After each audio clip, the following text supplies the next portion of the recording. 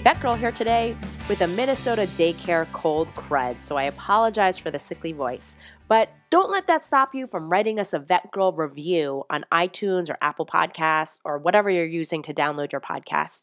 We totally appreciate it and we love the feedback, so make sure to contact us and review us on our podcasts. Now, on to today's podcast on heartworm disease in cats. In today's VETGirl podcast, we review the prevalence of heartworm disease in cats in the United States and Canada.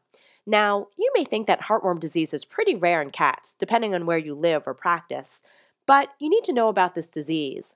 What clinical signs are seen from it? How do you diagnose it? Cats can manifest infection from Diarrhea immitis heartworm in two possible ways. One, by adult heartworm infection, which is less common due to a cat's ability to destroy immature larvae prior to adulthood, or two, from heartworm-associated respiratory disease induced by immature stages of Diarrhea immitis. Clinical signs of heartworm disease in cats are generally respiratory in origin and mimic feline asthma, but may also include vomiting, neurologic disease, or sudden death. Traditional therapy for adult heartworm infection in dogs, amiticide, is not safe in cats, whereas heartworm preventative in cats can be highly effective. In other words, please try to prevent it instead of trying to treat it. Confirmation of heartworm infection in cats can also be a diagnostic challenge. Local heartworm prevalence has previously been estimated as a percentage, 5 to 20%, of canine infection rate. So, the purpose of this study was to evaluate the seroprevalence of heartworm antigen as well as risk factors for infection of client-owned, non-feral cats in the United States and Canada.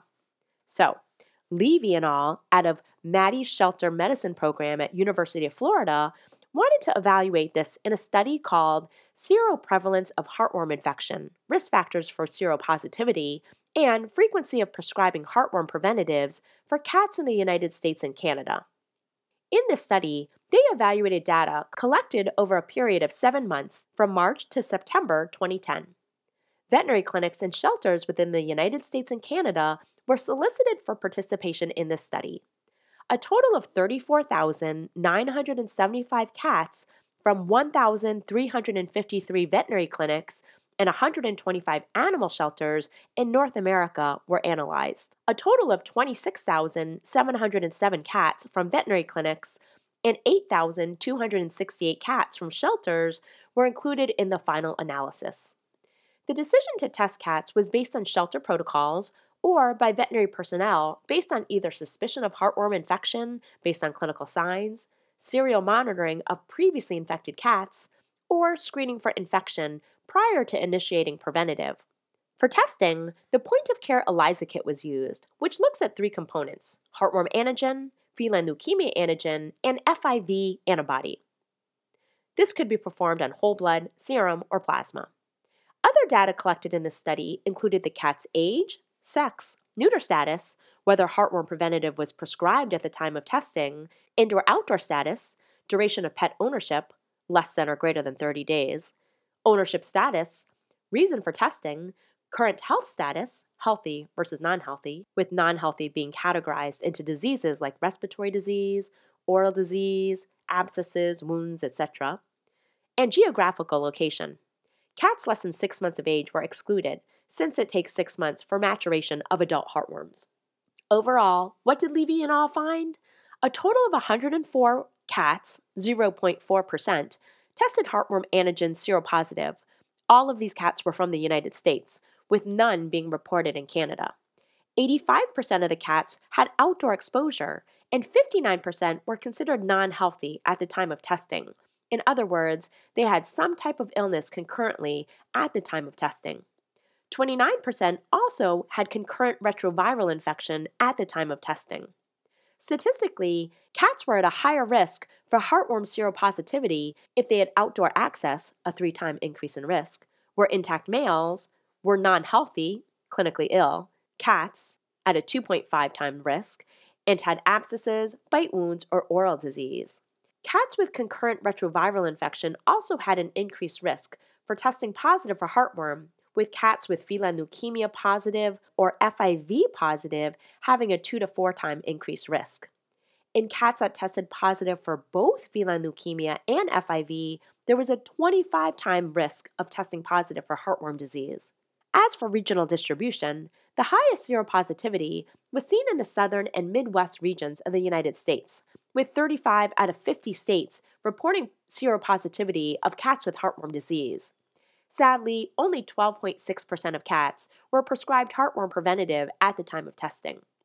There was correlation between seropositivity regions and the frequency of prescription of heartworm preventatives, which makes sense, meaning those veterinarians knew that their region was at higher risk and were more likely to prescribe preventatives. Geographic distribution of heartworm antigen seropositivity in cats in this study was similar to that which was previously established for dogs. Although a significant protective effect for lack of outdoor access, in other words, being an indoor cat, was identified, 15% of these cats still tested seropositive, which is similar to prior studies, 19 to 32%. Thus, the protective effect is not complete. In other words, mosquitoes can make it into your house and attack your indoor cats, folks. No specific explanation for the increased risk of intact male cats was surmised, but it was clear from the data that reproductive status was the risk factor, not sex alone. This study identified a significant increased risk of heartworm seropositivity in cats with concurrent retroviral infection, which is a contraindication to prior reports. It is highly possible this association has more to do with common risk factors, like being an outdoor cat, than a direct correlation between the FELV and FIV status with heartworm infection.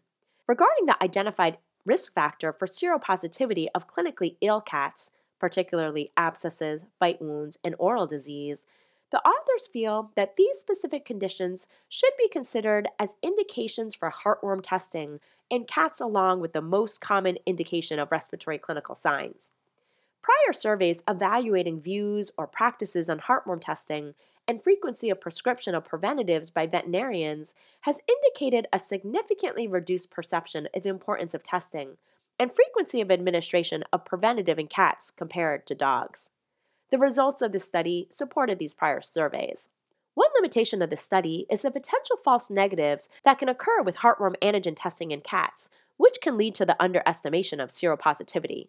In other words, due to small heartworm burdens, male-only infections, antigen-antibody complex test interference, etc.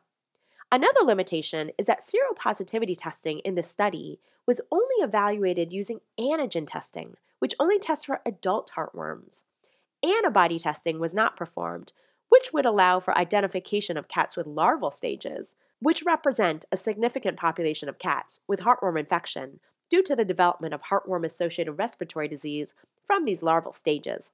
The major point I would add that I found interesting not mentioned is a hypothesis that perhaps the identification of an FELV or FIV seropositivity and clinical illness, particularly abscesses, bite wounds, and oral disease, as risk factors for human antigen seropositivity in cats suggests that the correlation may be due to increased susceptibility to progression of immature larval stages to mature adult heartworms in these cats due to suppression of the immune system by the above factors, as the immune system is the agent which destroys these larval stages in most cats.